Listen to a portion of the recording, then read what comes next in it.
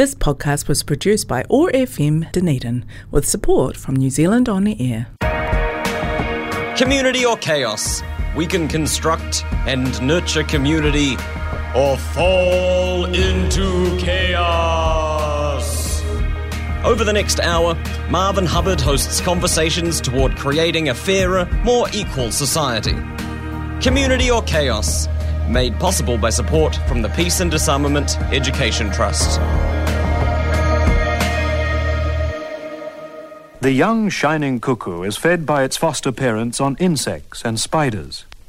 But the korimako, or bellbird, has a much more interesting diet of nectar. It's been something of a radio personality and has sung on shortwave radio to Australia and the Pacific nations for 30 years. However, the early recordings failed to reflect the versatility of the bellbird, with its wide variety of liquid notes and artistically placed clicks and bell-like sounds. It's not surprising that Maori mythology describes korimako, the bellbird, as the messenger of Tane, sent to herald the coming of the sun.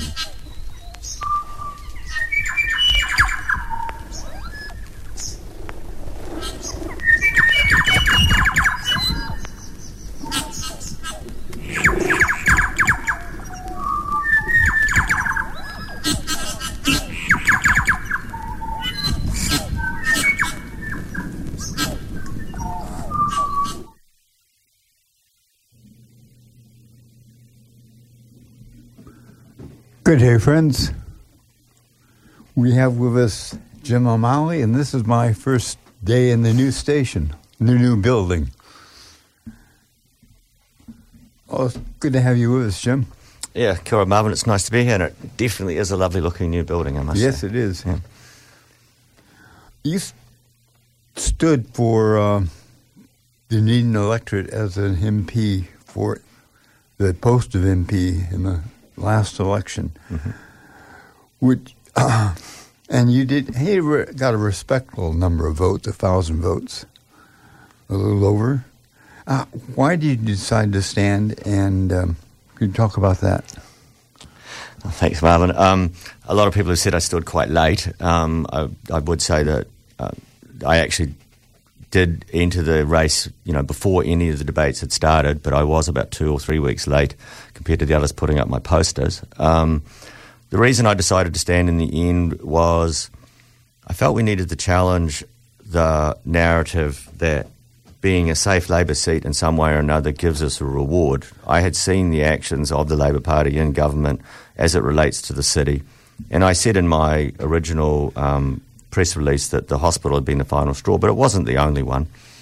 A good example was when the Shovel Ready plan came out. We had well over $10 million worth of requests that we sent to the city, and we had workers ready to go. We sent to the government, and we had workers ready to go, including finishing off the shared pathway past Portobello. And a cabinet decision from the Labour Party or Labour government was to give us nothing. So there's a number of times that we have requested stuff, and we are told that we are not a city, we are just a town. That the Labour government was not interested in investing below Christchurch in terms of city investments, and I felt it was time to challenge that. And I also wanted to challenge the fact that Labour, in my opinion, is no longer a left-of-centre party, but was centrist. Well, I guess that's one of the big questions for the election and the outcome. Could you comment on the outcome of the election and why the right-wing parties beat the centre parties so heavily? Notice the centre parties. I came back to New Zealand about just a little over 10 years ago. It was actually just as the presidential election that returned Trump came in. It was about 6 months after I came back here. And what I noted there was that the Americans were sick of the centre, and they were looking for some rather radical response. And the Democrats did not pick Bernie Sanders, and in fact they blocked his being picked. So the radical response on the left was gone, and the only radical answer now was on the right, and that was Trump, and the Americans voted for him. People said the Americans chose right-wingers. They were choosing change, and they were frustrated with the centre. I would argue that in many respects a lot of that has just happened in New Zealand. I thought that the American election was interesting, and the reaction of Liberals in New Zealand, and also it was also interesting. For instance, the center conservative that the Democrats picked, Clinton actually, she called the people that voted against her deplorables, which says a lot about her attitude toward opposition and also toward the working class. Mm-hmm. And many people, I've mentioned to a friend of mine that many of the people, especially in the Rust Belt, have voted for Obama twice before they voted for Trump. Mm-hmm. And this person couldn't believe that. This person believed that they were all deeply racist, and that was the only reason for voting, why they switched votes. Mm-hmm.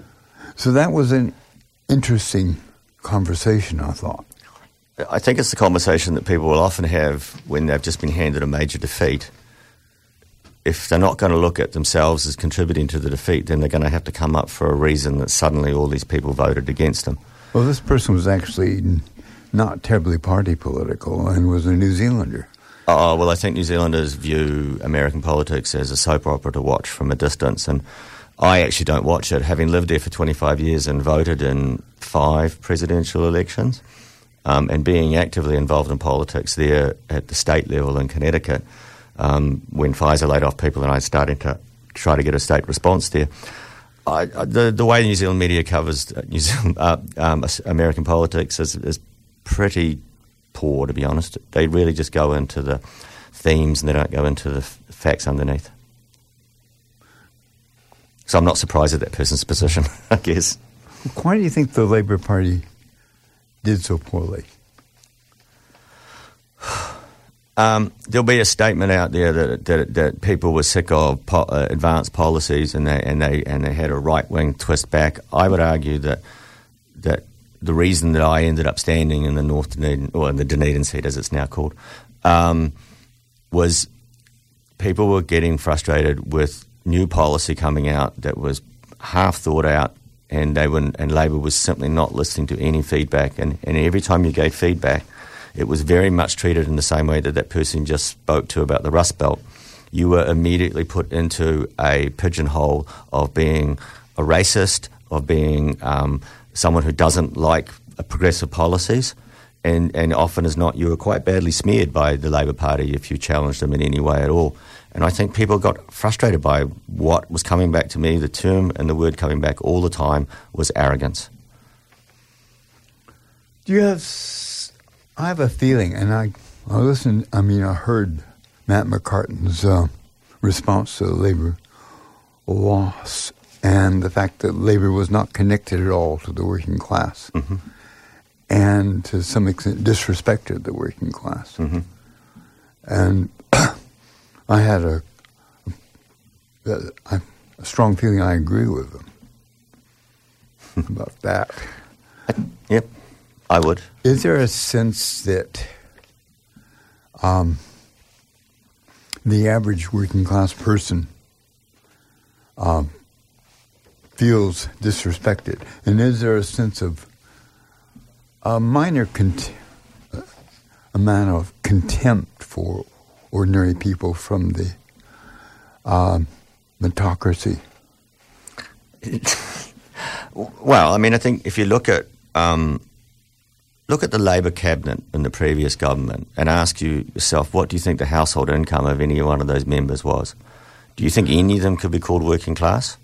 I don't think that the way the Labour Party's been internally picking its candidates for the last 30 or 40 years has resulted in anything other than a separation between the party and the group that they're supposed to be representing. So, yeah, I do believe that Labour has very little respect for the working class, and they just turn up every 3 years to ask for a vote. And I think, as covered in a piece that Chris Trotter put out, just that you sent to me, that voter group, though, is so loyal that Labour doesn't even have to address it, and it will still get its votes. And they feel probably they've got nowhere else to go. But by giving Labour the votes all the time, and they're not getting what they should be getting from Labor, they're also creating a rather bad contract between the vote and the party. So, yeah. Why do you think Labor and is there a similarity between the Labor Party and other center social democratic parties? I'm not sure if you can call them social democratic parties anymore, but do they have similar problems? Well, if you look at Stamer in the UK, I don't think he's going to be particularly union-friendly if they get in. So I think the Labor in the UK and Labor in New Zealand are very similar. And, of course, you know, past Prime Minister Ardern did her internship in Tony Blair's office, so you can see the cross-pollination right there. Democrats in the United States, I was a registered Democrat, but I knew many people on the left who wouldn't even register because they were so disillusioned with how centrist it was.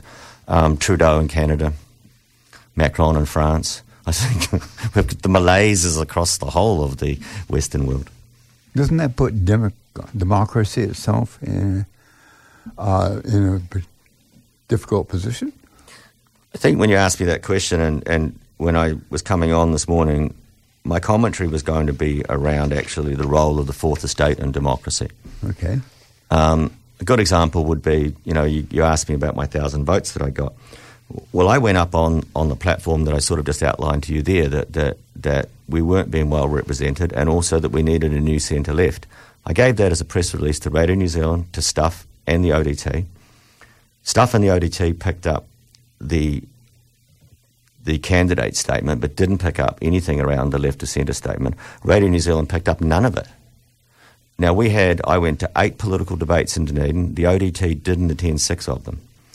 One of them it sent a junior reporter in Waverley, and that junior reporter quite literally gave one line from each candidate, and that was the total summary of that debate. Then the Opahol debate, finally, the political reporter from the ODT turned up. So he turned up to one debate out of 8 and gave a very, in my opinion, inaccurate coverage of the debate itself. So by the time the Fourth Estate is not doing its job, how can democracy perform correctly?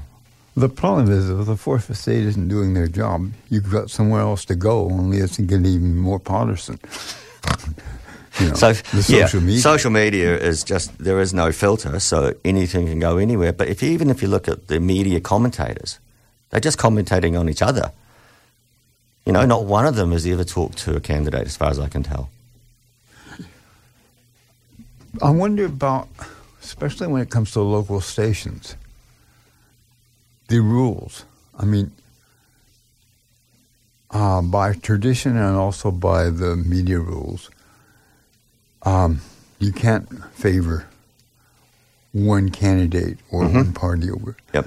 Which means that either you have to interview a lot of candidates or no candidates. Yep. And that's difficult for local stations. Well, what they did in most of the debates was they made me the exception because of my role on the council, and that is they only interviewed they only took people who were from parties that gained more than 1% in the previous election, and then me because I came in from the council. So they had a rationale for selecting that down to 6 people, and that's a doable number, because I remember that Otago Access Radio did run, when I ran on the mayoral campaign, they did run every mayoral candidate through by interviewing 2 at a time for 6 interviews. Yeah. Yeah. And yes, you have to do that. But, you know, that didn't stop people like The Standard calling me haphazard, and it didn't stop the ODT calling me frustrated. And I'm like, you haven't even talked to me. And you threw those in. So there is still bias out there in the media, you know. Well, I guess it's... And you could have... I mean, isn't there a lot of similarity between the people that run the Labour Party, for instance, and the people that run the media? Yeah, I mean, I think maybe everybody's getting a bit complacent in their job, but the media and the political parties is a different kind of thing going on there, I think. But I think with the media, it is an under-resourced entity doing sort of winging it. And I see in the TV interviews that were going on in this last election, it looked so much like a Antipodean version of American television. We were doing presidential debates, and we don't even have a presidential system. That's one of the things I found interesting. It came up a bit on the radio, but they acted like this was a presidential election. They do it in local politics too. They keep calling up the mayor, right? And nobody else. It's like the mayor sitting by a council all on his own, or her own, depending on the council. And the same with this. The leader of the party is the only person that seems to matter. I suppose it's easier in some ways. But it says then that the others simply do not have a position worthy of media interest. Yeah. It allows you to have a pretty shallow party, doesn't it? Because you only have to have one person. I mean, you get shallow information that way. I mean, you... Yeah, and then it gets down to personalities rather than the quality of the policy, which is the other thing that comes out of this. And that is the bad side that came out of the way the American media moved. And I think we really have to be quite careful that we're not going to go down the same path. There's a problem, I think, in the fact that economics and class is very seldom really talked about. Economics and? Class. Inequality. Mm-hmm. I mean, when a couple of labor members of parliament actually wanted to make an election issue and talk about what the leader of the Labour Party, who was overseas at the time, said, no, we won't talk about this as long as I'm Prime Minister, in a very democratic way, of course. Yeah, and I think that's where I felt a bit frustrated in this run on the Dunedin seat, because I was actually making that point as I ran, and quite literally nobody picked it up. So I think that's really poor, because all of the local media know that you're on the left. Well, that, of course, makes you a bit of a threat to the existing structure on the left. Sorry. Partly that. I mean, I just also think that we've got into a rather lazy kind of reporting structure. And I've seen that in reporting of local politics since I've been on the council.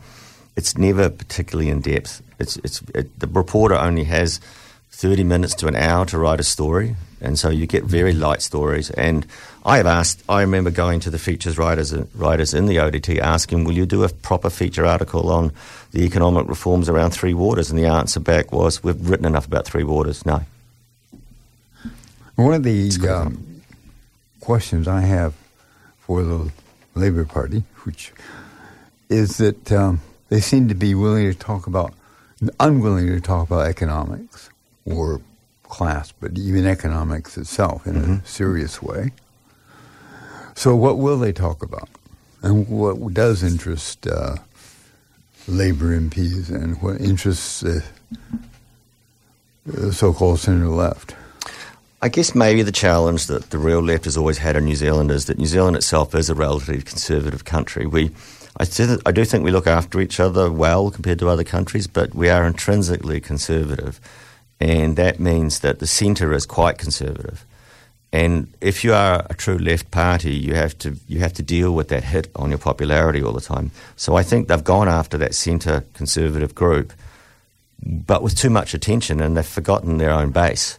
And now their attention is sitting right in the centre, and therefore they can't do transformative politics because they don't actually communicate with people who need it, and they haven't filled their party group up with politicians who speak that way. And any politician who does speak that way ends up leaving the Labour Party.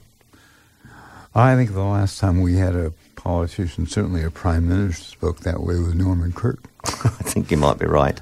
To be honest, and Jim Anderton was probably the last of that breed that tried to stay in the game, and couldn't get anybody to move along his argument line. And I feel that me poking my head up above the parapet this time, it appears that the battle conditions are just the same, and you'll lose your head if you poke it too high. People are so loyal to their past that it seems impossible to get them to change their behaviours. I guess one of the things that I think that when I would think about the Labour Party is changing is when they admitted they might have been wrong in the 1980s. If they It seems to me that if you make a mistake, you'll never rectify it until you made a mistake. The first part of ever changing is to acknowledge you made a mistake in the first place. But I have a feeling that now they make those statements about the 1980s like it was another party. It was them. You know, they can't go and put the blame on anybody else. It was Labor, and it was Labor who started all of this, and therefore it is up to Labor to be the party that reverses it. They did nothing in the last 6 years to reverse that. And, so they changed the minimum wage. They put more money into some aspects of community. There's no doubt about that. They were definitely reversing a lot of the stuff that National had done before. But they didn't fundamentally do what they needed to do, which is to bring in the right amount of income to run government properly. They wouldn't change the upper taxation rates dramatically, minor changes in very high brackets. And, you know, I was on all those debates that were local debates in Dunedin. Every time Rachel Brooking got asked, why won't you bring in a capital gains tax? Everybody asked it, and yet Labor is refusing to do it. So who are they trying to appease? What did she say? Oh, it's Labor policy. I can't do anything about it. Which was my whole point about if you want a candidate to stick up for your city, they can't be caucused before they've even been elected. Okay, I might play a bit of music now from Tom Joad from the Great American Depression.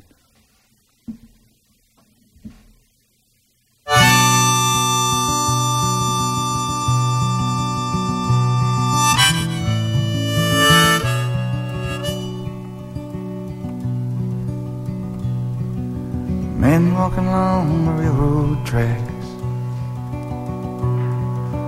going someplace and there's no going back. Highway patrol choppers coming up over reach. Hot soup on a campfire in the bridge. Shelter line stretching round the corner. Welcome to the new world order.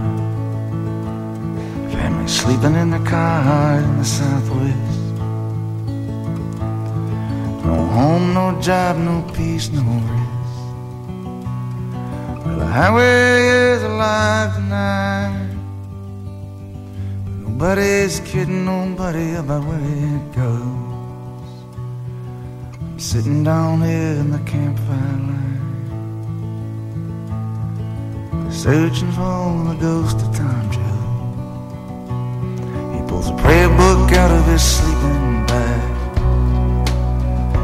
Preacher lights up a butt and takes the drag, waiting for when the last shall be first and the first shall be last.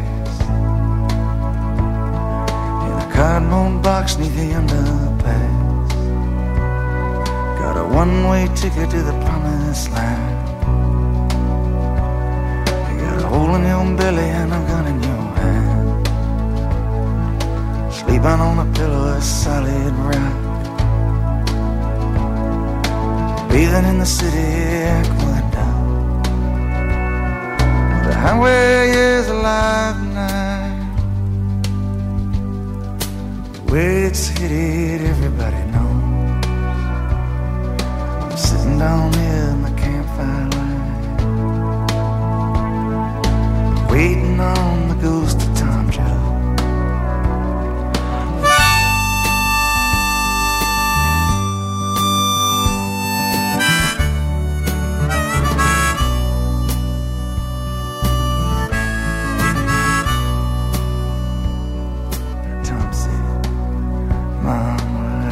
A cop beating a guy, wherever a hungry newborn baby cries, there's a fight against the blood and hatred in the air. Look for me, Mom, I'll be there. There's somebody fighting for a place to stay, a decent job or a helping. Somebody struggling to be free. Look in the eyes, Mom, you'll see me. The highway is alive tonight, but nobody's kidding nobody about where it goes. I'm sitting down here in the campfire light with a ghost of old time Joe.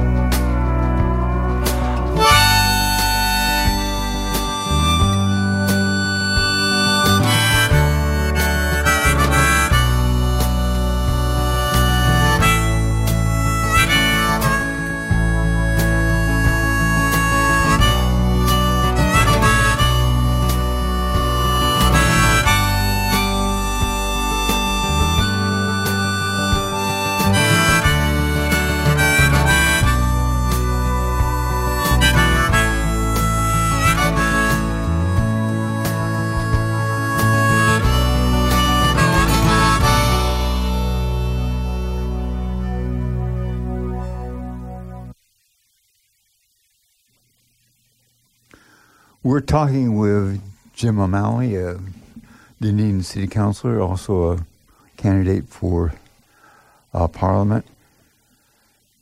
And you can podcast this by going to oar.org.nz, then going to podcast, then going to Community or Chaos. Well,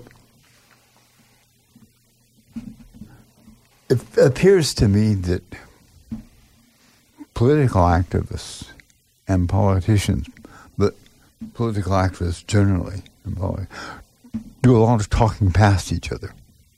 Mm-hmm. And also that that we seem to be in the politics of subtraction instead of the politics of addition. Mm-hmm.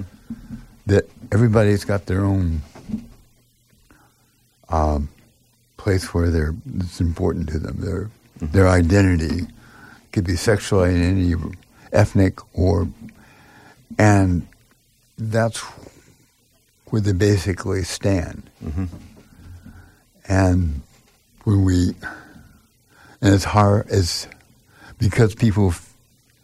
because of the language and so on, it's very difficult to talk about issues without talking past each other, and also without stepping on some very tender toes. Mm-hmm. Do you have any comment on that? Yeah. Well, I refer to it sometimes as digging foxholes and then throwing grenades at each other. We have turned into an environment in politics where I believe it's acceptable and considered normal behaviour to have a position which then doesn't move from that day on, and it cannot be influenced by those who don't hold your position. And I felt that when that gets to that point, then there is no ability for any development or any colouring of these positions, and therefore they can't mature. And so we sit in a place where we just quite literally shout at each other. One of the other things I think affected this may be the fact that these become narrow issues, and broader issues that are also important, like economic inequality, like class, like people not having enough food to eat, or like no housing. Are easier to ignore if we're concentrated on these single issues. Mm-hmm. Yeah, I wouldn't want to. Listen, this is a tricky area to work into, because it is quite literally like being told to run across a lane minefield and expect to get to the other side without being injured. Identity politics plays an incredibly important part in the development of our modern society. There is absolutely no doubt about that, and I wouldn't want to walk away from what's going on there. But it is, to some extent, when you are a fiscally conservative government, like the Labour Party was, it's an opportunity to get away from the fact that you've got to also do another hard part, which is social equality. And social equality is centred heavily around wealth distribution and equal distribution of wealth. That is a much harder political environment to be in, to be honest, than identity politics. So people, in my opinion, have walked away from the hard ground and they've gone over to this other place. And as you're quite right, then they speak right past each other. Yeah. Do you think this is one reason the Labour Party was talked about transformational policy, and he had accomplished very little. Well, that's where you ask yourself the question, so what was transformational if you didn't achieve... Well, and here's the deal. Some areas were transformational, but the other ones, again, I think that the social inequity in New Zealand has got to the point where it can no longer be ignored. And therefore, if you are ignoring it, then you are not doing anything transformational because no one can care about something if they're hungry and cold first.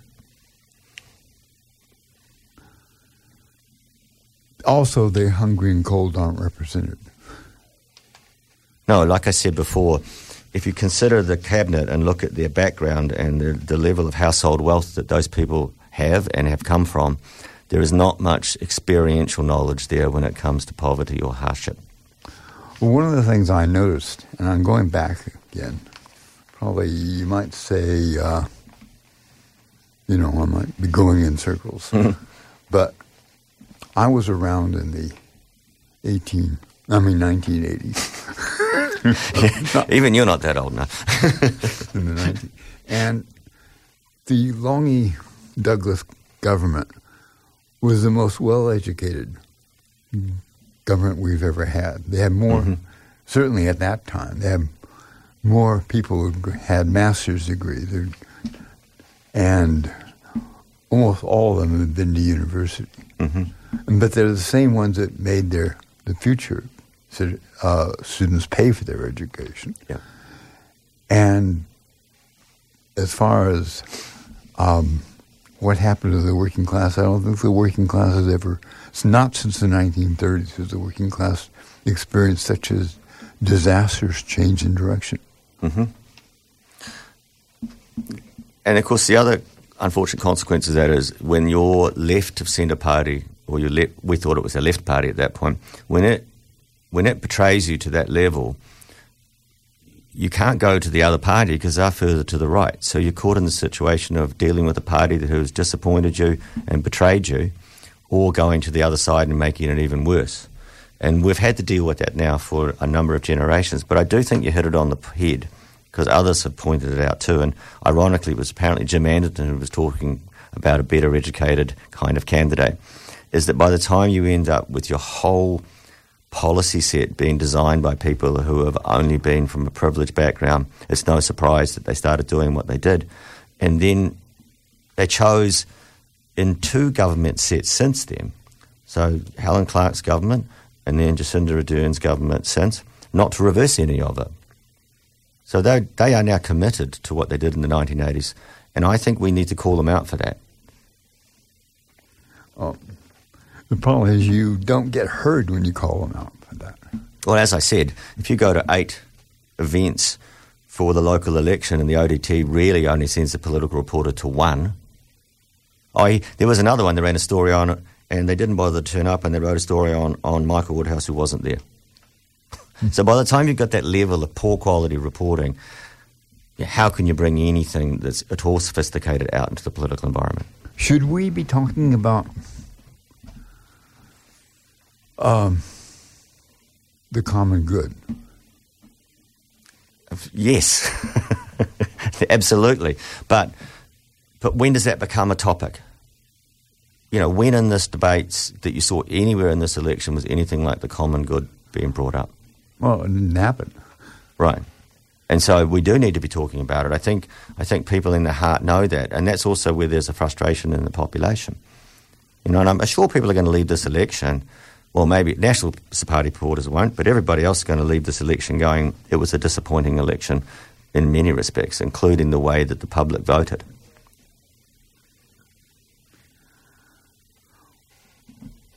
To me, the common, I'm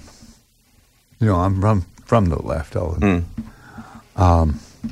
been more or less a democratic socialist all my life.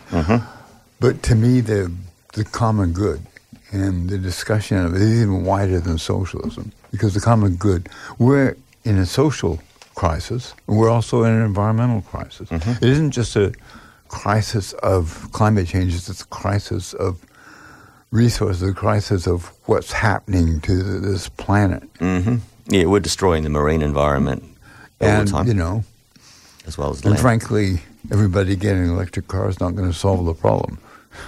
Oh, no, but at least it gets rid of one problem. Yeah. No, you're quite right. And so that's a sustainability question. But sustainability is part of the common good. And it's also really, when we talk about the common good, we have to talk about all the people, but we also have to talk about nature, the planet that we're part of. But this conversation is not really happening to some extent. Some people will talk about the environment. Some people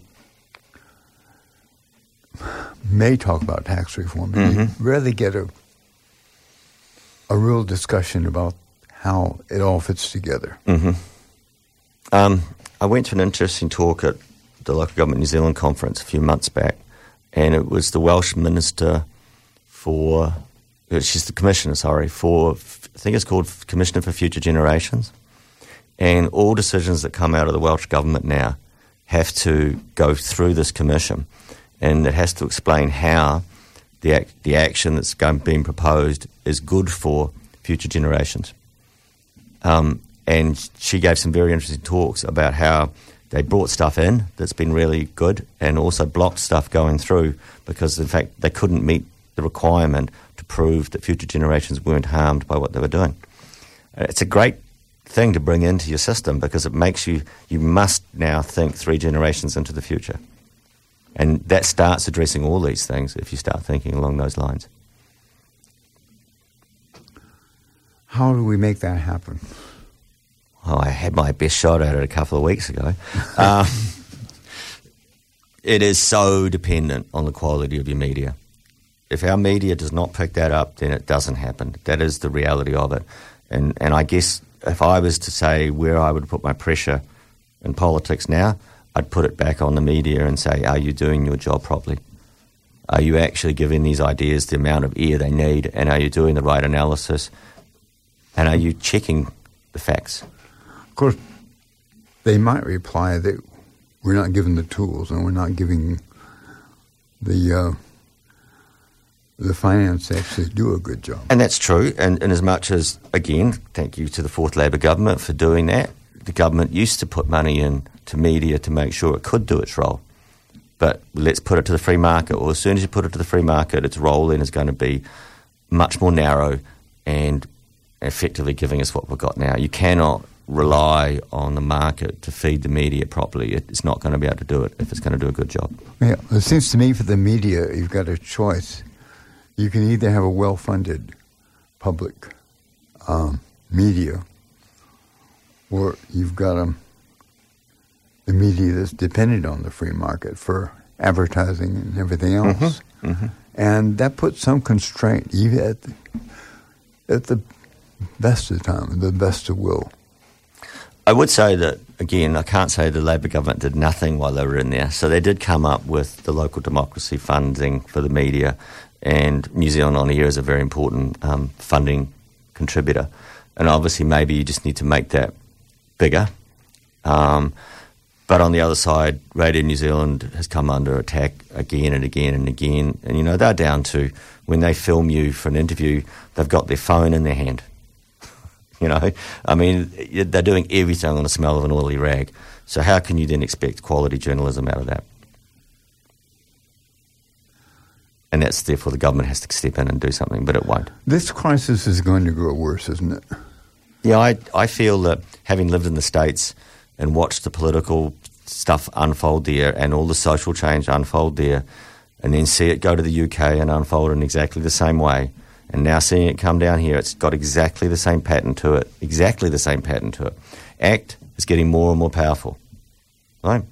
Because why? Because of the way the media is operating in New Zealand is identical to the way it operates in the United States, except it's doing it 20 years later. So I'm very worried for the future because I don't really think that we'll be able to maintain this for much longer before we'll slip over like the others have.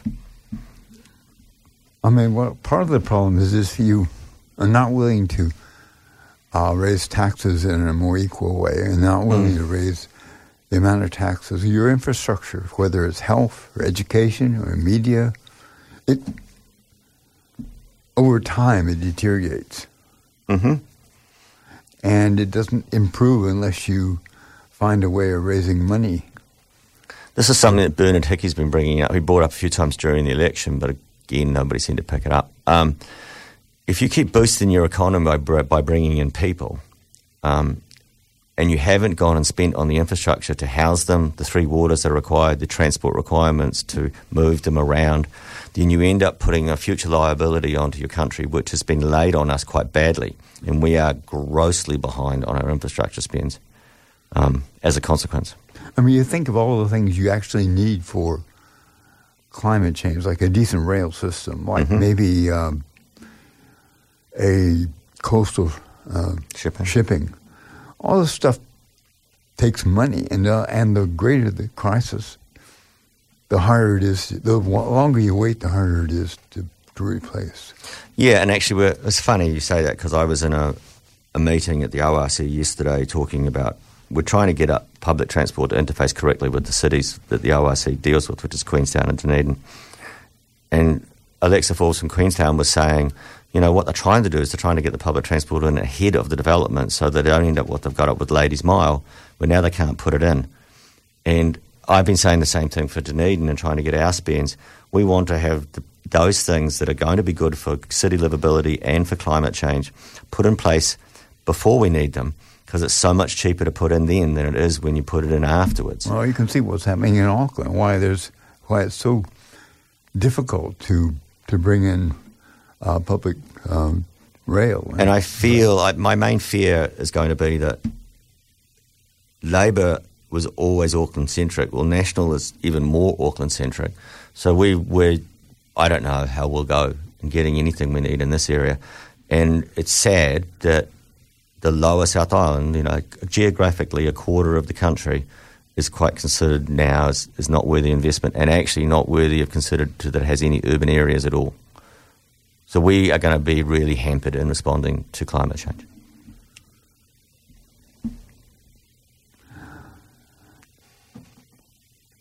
Well, how do you... I guess one of the things that you would talk about is that to get the attention of the Labour Party, you probably need to have a population that is willing to vote for other parties. Yep. We quite literally just told Labour that we are so loyal to you that even though you took didn't fund the missing $90 million in the hospital, and now it's become apparent that was an absolute mistake, that you gave us nothing during the period of shovel ready, you gave us nothing during the $6 billion infrastructure spend, you don't believe that rail investment should go below Christchurch, and we just turned around and gave you an even bigger vote than before. So, in terms of the candidate vote. So, what do you expect them to do? They don't have to serve us, and we'll give them the vote anyway. Of course, the problem with that is that most of the other parties are doing the same thing. Yeah, so there was an old South Park comedy one on when Hillary Clinton was running against Donald Trump, and Mr. Garrison was the Donald Trump character. And the boys turn around and say, our problem is we've got a choose between a douchebag and an arsehole. Sorry for the foul words on TV, but I'm only repeating what was on TV. The main issue we're having to deal with now in New Zealand, and it is the main issue that's going on the whole West, we have to deal with a centrist party or a right party. And so what's your option? I'll take the centrist because it's less bad than the right, but that's all you're dealing with. No one is voting with enthusiasm anymore for the so-called left party because they don't feel it is left anymore, because it is not left anymore. But you can't vote for the other one because it only gets worse. And that's where we are in our democratic state at the moment.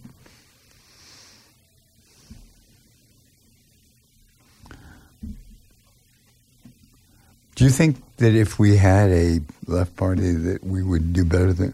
We tried to have a left party with the Alliance, a new Labour Party. Mm-hmm.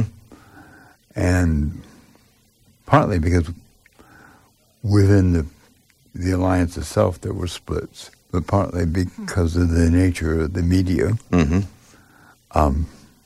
As soon as Jim Anderson wasn't in it, it just disbanded. Went over the place. Well, we lost, it was before we had MMP, to be fair. Mm-hmm. But we just didn't have anybody in Parliament after that. Yeah, and I think that's the danger of setting your party up around a single person as well. I mean, they play an important role, but you're so dependent on them that if you lose them, then you've lost everything. So the first thing you need to do on the left, to form a new left, in my opinion, is you've got to make sure you've got at least half a dozen people who could all carry the baton. And that's why I was setting this thing up as a 2033 movement, 10 years out to do it, because if you try to do it in 3 years, you will fail. And I look at TOP as a good example, a party that's tried now in 3 elections, still failed, and ultimately doomed to just wither and die. And I think that's why I would not want to go forward with the formation of a new party until I was confident that its roots were in the ground and that it was in a solid place, and you then have to accept that to do that, it takes time.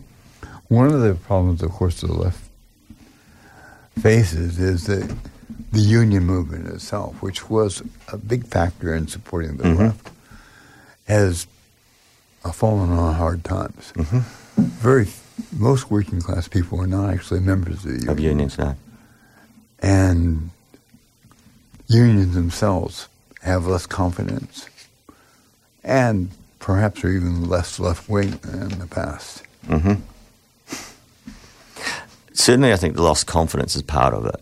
I mean, I was absolutely surprised when Cadbury's was closing how difficult it was to get the unions involved.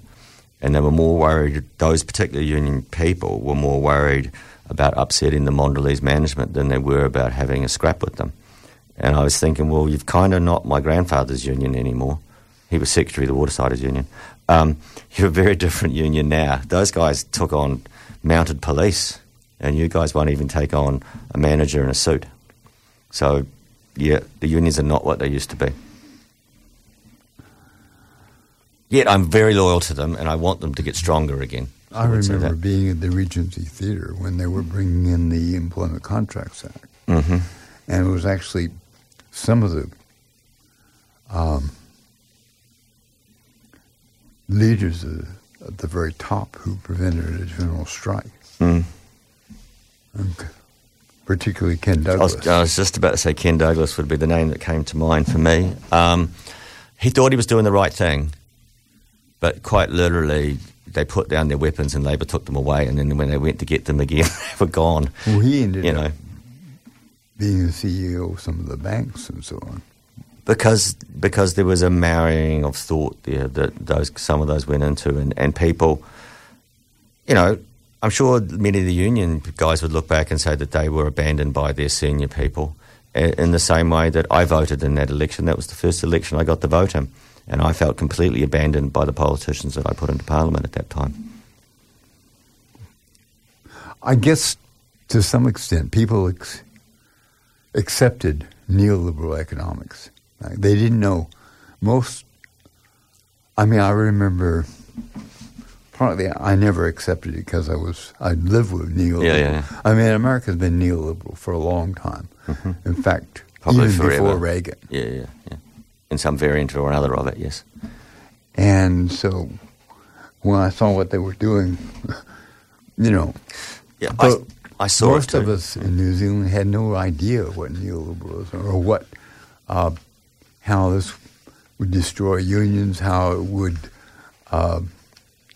affect housing and employment. Yep, you're quite right, except there were some who... I think the people, Treasury knew. Well, those who were bringing it in knew exactly what they were doing, and there were some of us. And they succeeded because neoliberalism has succeeded in moving wealth and resources from the many to the few. It's also succeeded that it's lasted for 40 years, so there are many people who are voting now who can't remember any other system. And therefore we're now caught in the system, and it's going to be very hard to break back out of it. But I was in opposition to it back then at the age of 20, and I remember a few people mocking me, and my mate Jim Anderton, they used to say. But I'm like, this is what's going to happen. And I remember my friend John Doig was president of OUSA at the time, when they brought in the first full-time student. And he's like, I don't want to be called an FTS. He said, there's something wrong here. This is going to cause problems. And now look where the universities are now. And again, in the last 6 years, who was in government? Who had an opportunity to reverse any of that? They didn't. Now they're out and they're going to be crying that somehow this was a move to the right. And I still think it was a failure of the left to act.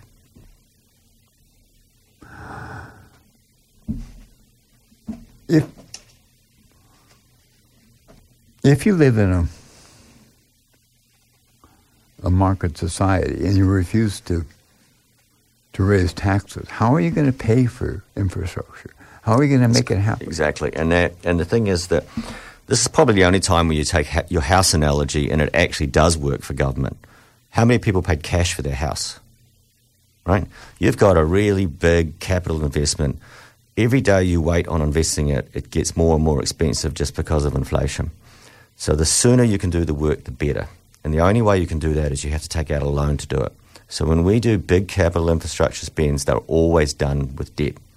And people go, oh, look at the debt. And it's like, and I want to give you an example of what it means to do something in a certain time and then wait later. Christchurch is building a stadium exactly the same size as ours.